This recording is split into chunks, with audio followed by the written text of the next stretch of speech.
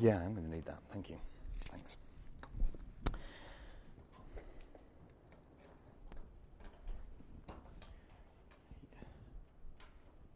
We are working. We are on. Okay.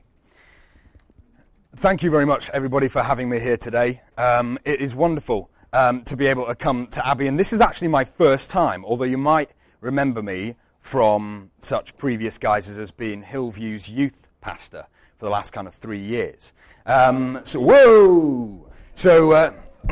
Sorry. I do that from time to time. Yeah, exactly. But it's wonderful, actually, to be here, not just as a punter, but able to share the Lord's word with you today. And you may have noticed so far that it's been quite different, or at least it's been quite different to my experience of Abbey thus far. I can't say that I've been here very many times. I certainly don't remember there being a disco ball here last time.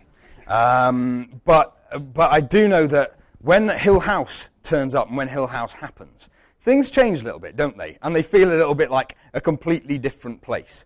I hope you're forgiving enough to let us do that, and that you've been able to join in with the way that we worship as well, whilst we've been doing that.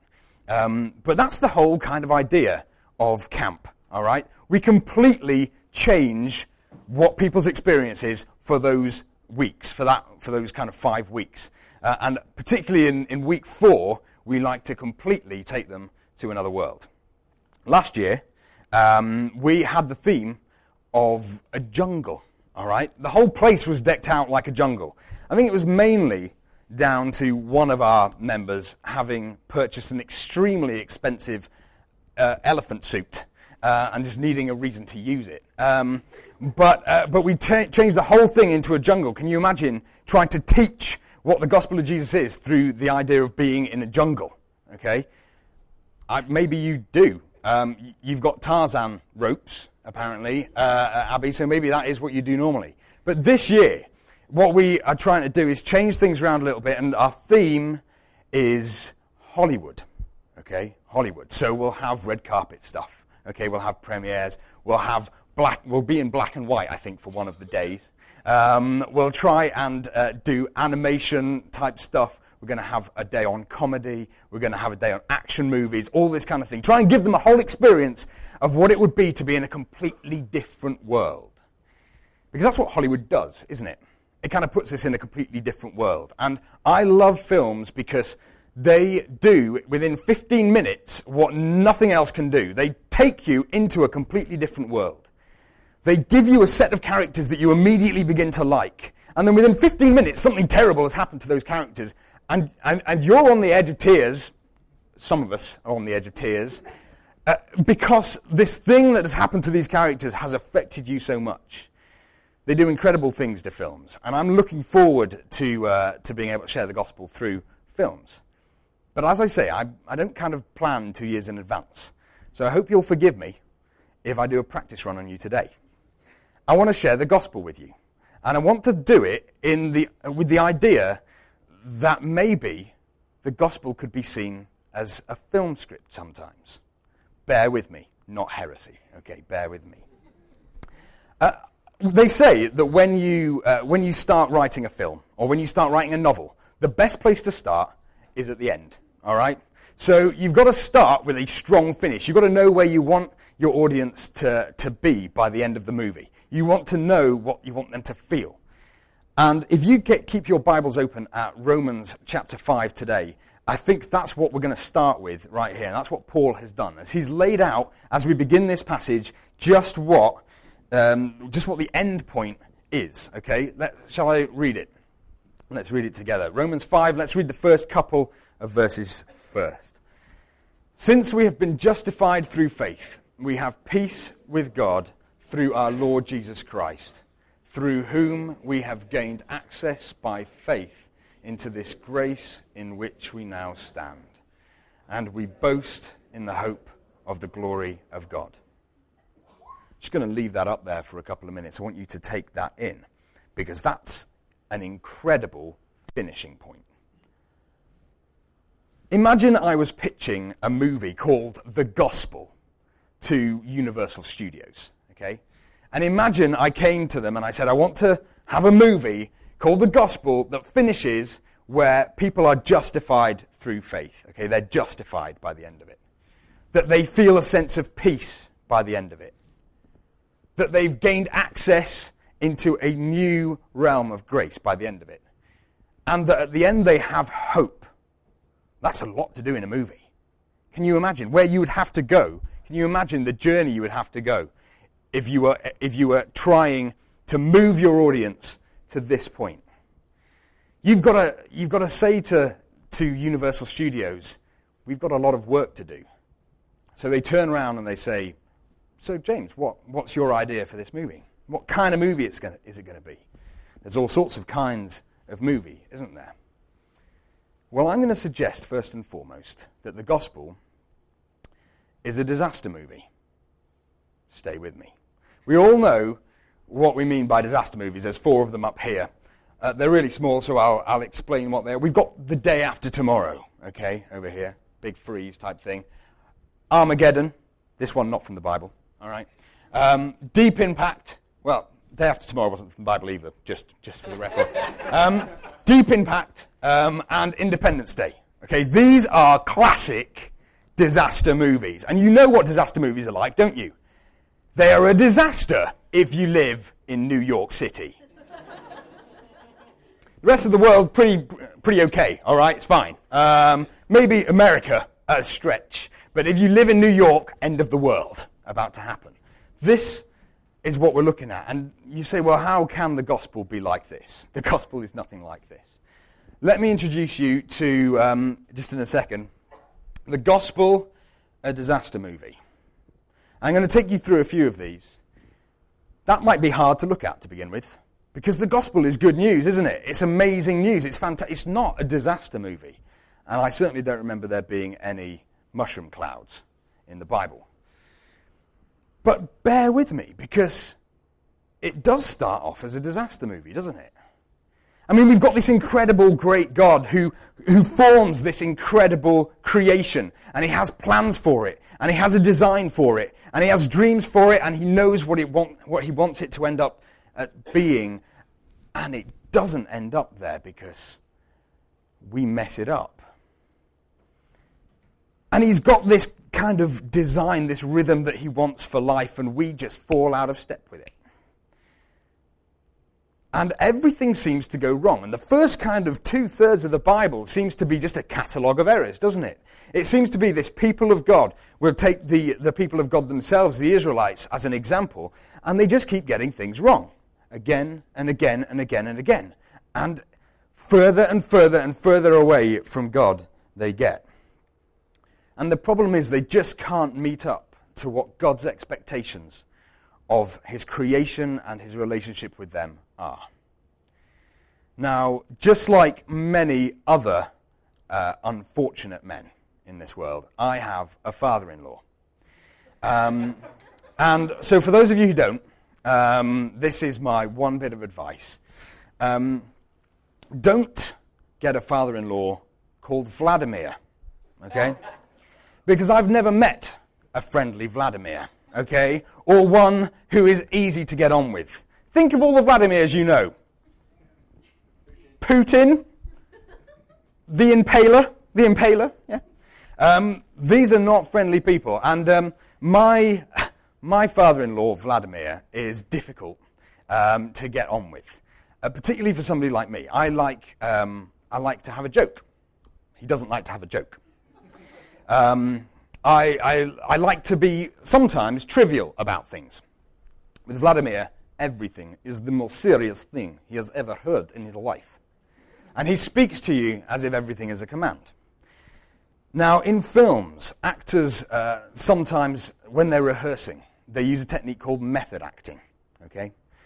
It's where they, for a long period of time, they live their life as if they are the character in the film. When I meet Vladimir, I method act, okay? I don't start any conversations, all right? I don't start any jokes. I don't ask any questions. I don't try and make small talk with him, because that doesn't exist. And so the whole time I am being somebody completely different. And my wife, Adelina, she knows this, and she often, after 3 or 4 days of solid method acting, has to take me out for a walk. And I have to just be myself for a little while. And no matter how much they tried to method act, the Israelites, they just could never quite keep it going. They'd make little steps, they'd get little ways into trying to be the people that God needed them to be. And God gave them rules that they were to follow. He gave them kind of terms and conditions of that relationship. And they tried, and they were nearly there, and then they dropped the ball. And then he gave them signs and wonders to remind them where he was, that he was their God and that they were his people. It didn't work. They carried on sinning. And then he gave them prophets and warned them and said, look here, there is trouble here if we don't get on. And that didn't work either. The prophets didn't work either. But God can't, by his very nature, get on with a people who just will rebel against him constantly. Read Habakkuk chapter 1, verse 13. It says, your eyes are too pure to look on evil, and you cannot tolerate wrongdoing. This is of God. Your eyes are too pure to look on evil. You cannot tolerate wrongdoing. And yet, your creation keeps on failing and keeps on doing evil, keeps on getting things wrong. It's a disaster movie. And let's face it, we are God's enemies in this disaster movie. You see, the disaster movies of Hollywood, they are all about the people being in danger from something completely out of their control. But unfortunately, the gospel disaster movie is about the people endangering themselves because they haven't stepped up to the mark. And we know, don't we, that this isn't just the Old Testament. This is not just the Israelites. Let me read from Romans, but a chapter or two ahead. We're looking from chapter 7, verse 14. And I'll read it from my version, just let this kind of sink in. The law is good then. The trouble is not with the law, but with me, because I am sold into slavery with sin as my master. I don't understand myself at all, for I really want to do what is right, but I don't do it. Instead, I do the very thing I hate.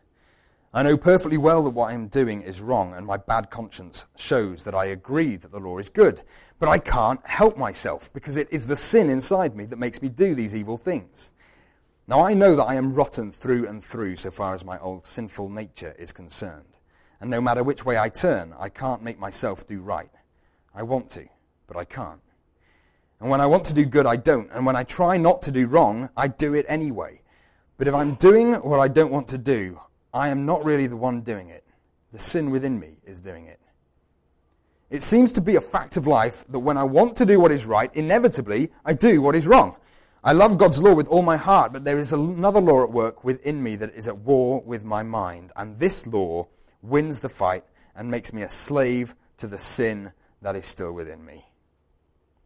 Oh, what a miserable person I am. Who will free me from this life that is dominated by sin? And I think that would be the question of whoever it was who I was pitching to at Universal Studios. I think they would say, well, come on.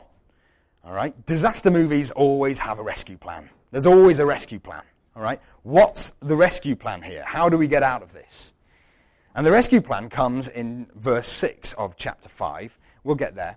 And when the rescue plan comes, it is not what people are expecting. You see, we've had the rescue plan of the rules, of the signs, of the prophets, but none of those have worked, have they? But it's the rescue plan here in Romans chapter 5, verse 6, that really is the big shocker. When we were utterly helpless, Christ came at just the right time and died for us sinners. There is a lot in that. When we were utterly helpless, Christ came at just the right time and died for us sinners. We're getting a little bit heavy here, so I want to just take a break for a little moment and read some poetry. I didn't write it. You might know it. One night I dreamed I was walking along the beach with the Lord. Many scenes from my life flashed across the sky. In each scene, I noticed footprints in the sand. Sometimes there were 2 sets of footprints. In other times, there were 1 set of footprints. And this bothered me because I noticed that during the low periods of my life, when I was suffering from anguish, sorrow, or defeat, I could see only 1 set of footprints. So I said to the Lord, "You promised me, Lord, that if I followed you, you would walk with me always. But I have noticed that during the most trying periods of my life, there have only been 1 set of footprints in the sand. Why, when I needed you most, have you not been there for me?" And the Lord replied, "The times when you have seen only 1 set of footprints, during the low periods of your life, when you were suffering from anguish, sorrow, or defeat. It was then that I thought it would be fun if we hopped."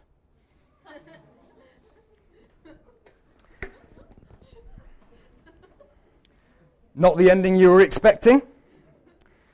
Funnily enough, this wasn't the ending that the Israelites were expecting either. All right? They thought that something different was going to happen, because in disaster movies, we all know what happens. The president stands up and he makes a speech, and everybody watches it on their little black and white TVs they've still got at home. And the people rise up and they're inspired. And all of a sudden, the people find a way to avert disaster. Hollywood doesn't have this kind of ending, all right? But I think not only is the gospel a disaster movie, the gospel is a movie with a twist, okay? And it's a movie with a twist that Hollywood would never buy into, because suddenly it's not the people who are defeating what is victimizing them.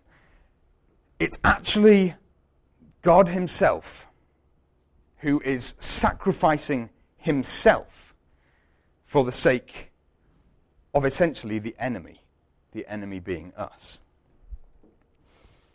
And I think this is really where it all changes, where the whole thing flips round from being a disaster movie, because yes, I do think the gospel starts as a disaster movie, but I do think that it moves on from there, and it moves on at the cross. And that is what we find in Romans chapter 5.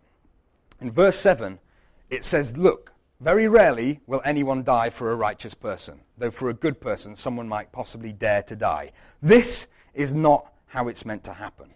What's meant to happen is that people change their ways and come and be with God.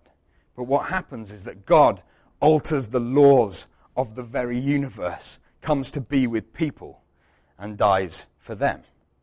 And that is a twist that Hollywood will never have. Now, let me read, as I show you that, let me read from Mark. Think of this as being for you. They brought Jesus to the place called Golgotha, which means Skull Hill. They offered him wine drugged with myrrh, but he refused it. Then they nailed him to the cross. They gambled for his clothes, throwing dice to decide who would get them. That happened because of you. It was 9 o'clock in the morning when the crucifixion took place. A signboard was fastened to the cross above Jesus' head, announcing the charge against him. It read, "The King of the Jews." 2 criminals were crucified with him, their crosses on either side of his, and the people passing by shouted abuse, shaking their heads in mockery. This happened because of you. "Ha! Look at you now," they yelled at him. "You can destroy the temple and rebuild it within 3 days, can't you? Well, then save yourself and come down from the cross." The leading priests and teachers of religious law also mocked Jesus. "He saved others," they scoffed, "but he can't save himself. Let this Messiah, this King of Israel, come down from the cross so we can see it and believe him." Even the 2 criminals who were being crucified with Jesus ridiculed him. This happened because of you. And the twist, I think, changes our kind of disaster movie of the gospel into a love story. See, the gospel is a disaster movie. The gospel has got an incredible twist, but the gospel is at its very heart a love story. Romans chapter 5, verse 8 says, "God demonstrates his own love for us in this, that while we were still sinners, Christ died for us." If we read in Ephesians chapter 2, in fact, it says, because of his great love for us, God, who is rich in mercy, made us alive with Christ, even when we were dead in transgressions. It is by grace you have been saved. And all of a sudden, we're starting to make our journey towards that end point that we started with in Romans chapter 5, verses 1 to 2. Since we have been justified through faith. Now that is what the crucifixion is all about. That's where the love story comes in. It's that justified through faith. Not through the prophets, not through the signs, not through the rules, but actually through the fact that Christ did the work for us. And so when you say to yourself, I'm just not good enough for this. At one time, that was the disaster movie. But in the love story, that reads differently. When you say, I'm just not good enough for this, God says, have you still got faith? Well, yeah, I've still got faith. Then it's all right. You're justified. Well, I'm just not quite making up to the mark. I'm not quite the Christian I want to be. Have you still got faith, though? You've still got faith, right? Justified. Justified because you've got faith. And through that, we've gained access to the originally designed relationship with God. The one that happened before that disaster movie even took place. I want to share a little video with you, if I can. Have we got any sound on it? Here we go.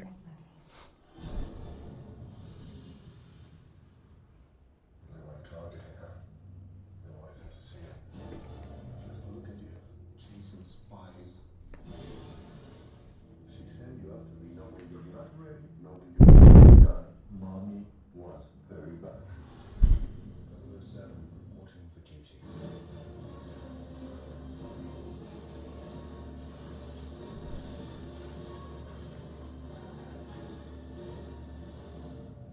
So old-fashioned.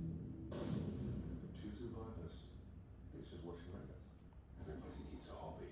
So what's yours? Resurrection. You might recognize that. You might recognize that hobby. That wasn't James Bond's first, okay? That was Jesus's first. You may remember that at some point, if you've seen that movie, Skyfall, it's the latest James Bond, right at the beginning of the movie, when you don't expect it, James Bond is shot and he appears to die. He doesn't. Obviously, he escapes, as James Bond always does. It would be a rubbish movie if he had died. But it wasn't what anybody was expecting.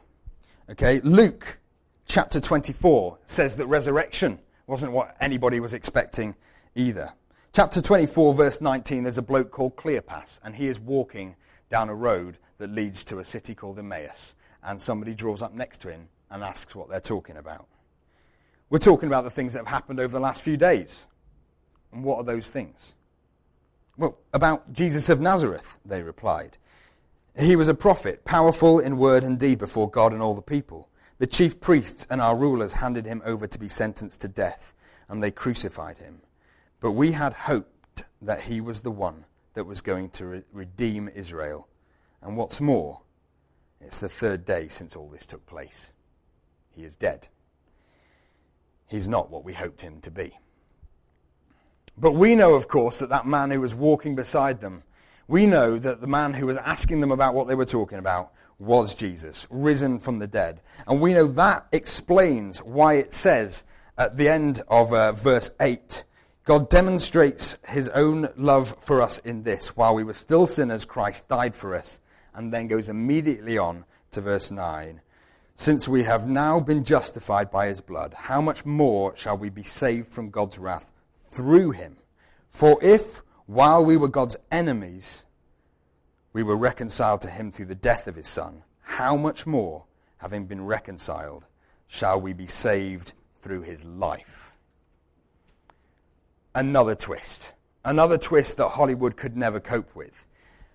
Another twist that says Jesus today is alive, that Jesus lives life with us. And all of a sudden, this movie doesn't seem so distant. It doesn't seem like it's just back there in history. It doesn't seem like the disaster movie that's passed, then the twist that's gone past, then the love story that was an old love story that we still love.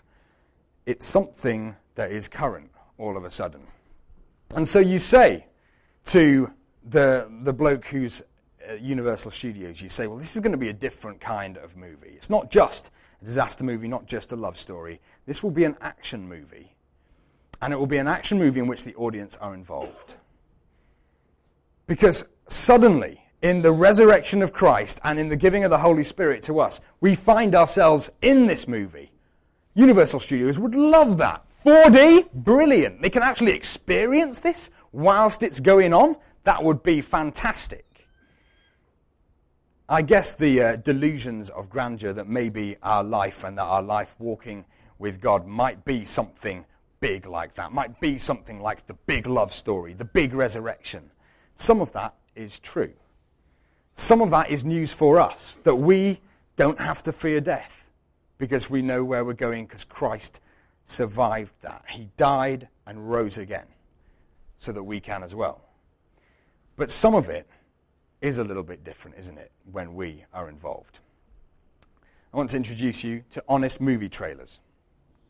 He discovered the lost ark.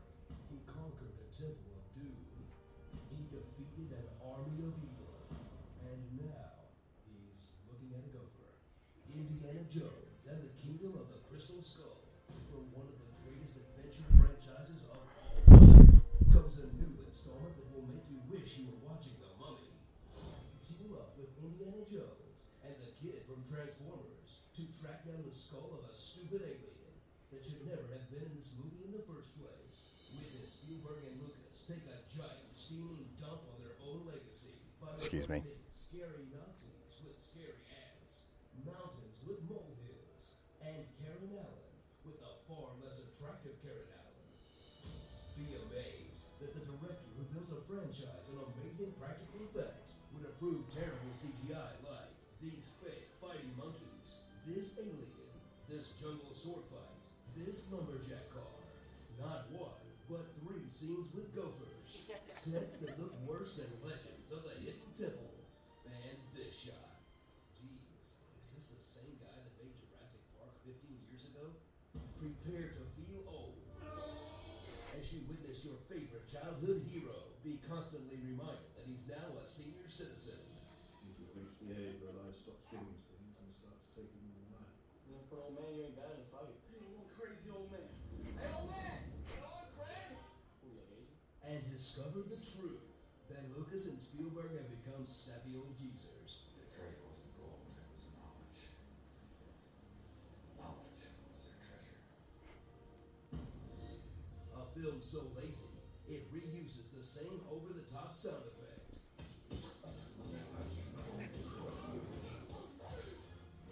So boring. This backstory sounds more interesting. He was MI6 when I was in OSS. We did 30 missions together in Europe and the Pacific. So disappointing. Its best moments are the references to the previous movies. And so cartoonish, it shows that a refrigerator will protect you from a nuclear bomb.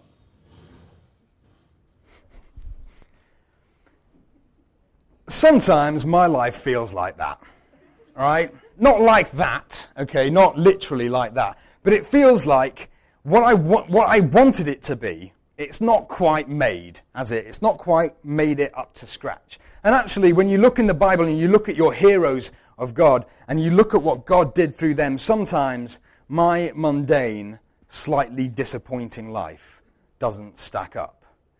But this is a very different type of action movie that we're in, okay? Romans 5, 3-4. We also glory, and it's a strange translation, we also rejoice in our sufferings because we know that suffering produces perseverance. Perseverance, character, and character, hope. Because the action movie that we're in is our day-to-day life, isn't it? It's the fact that Jesus is involved in our day-to-day life.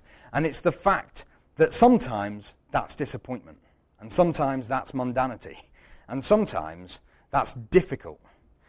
And yet we're asked, aren't we, in verse, let's have a look. We're asked in verse 1 and 2 of Romans chapter 5 to have hope and to boast in hope. But what is hope then? That is the final part of the puzzle when it comes to the gospel. And hope, I'm not talking about in the same way that we understand hope. We understand hope in a very funny way, and I, as well as many of you probably today, hope that this afternoon we might see a British Wimbledon champion, okay? But that's hope that is founded on the same thing that I hoped yesterday we might have Sabine Lisicki as the Wimbledon champion. It's the same kind of hope, all right? But the hope we have is different, isn't it? The hope that we boast about is different, and for one very good reason. Here we go. And hope does not put us to shame, it says, Romans 5, verse 5, because God's love has been poured out into our hearts by the Holy Spirit who has been given to us. Our hope does not put us to shame. We can rely on it. Why? Because we've read the book. Have you ever been to a movie and you've read the book? You've already read the book. You already know how it ends. Okay? It doesn't stop you enjoying the movie. It doesn't stop you feeling the pain halfway through the movie. It doesn't stop you feeling empathy with the characters in the movie just because you know that it's going to turn out okay in the end. We still live life, don't we? We still hurt in life. We still find life difficult. We still are here, present, here and now. We're still living this action movie. But we've read the book. And we know how it finishes. And we know that the disaster is averted. And we know that love wins out. And we know that God is with us the whole way through. I'll hand over to the band.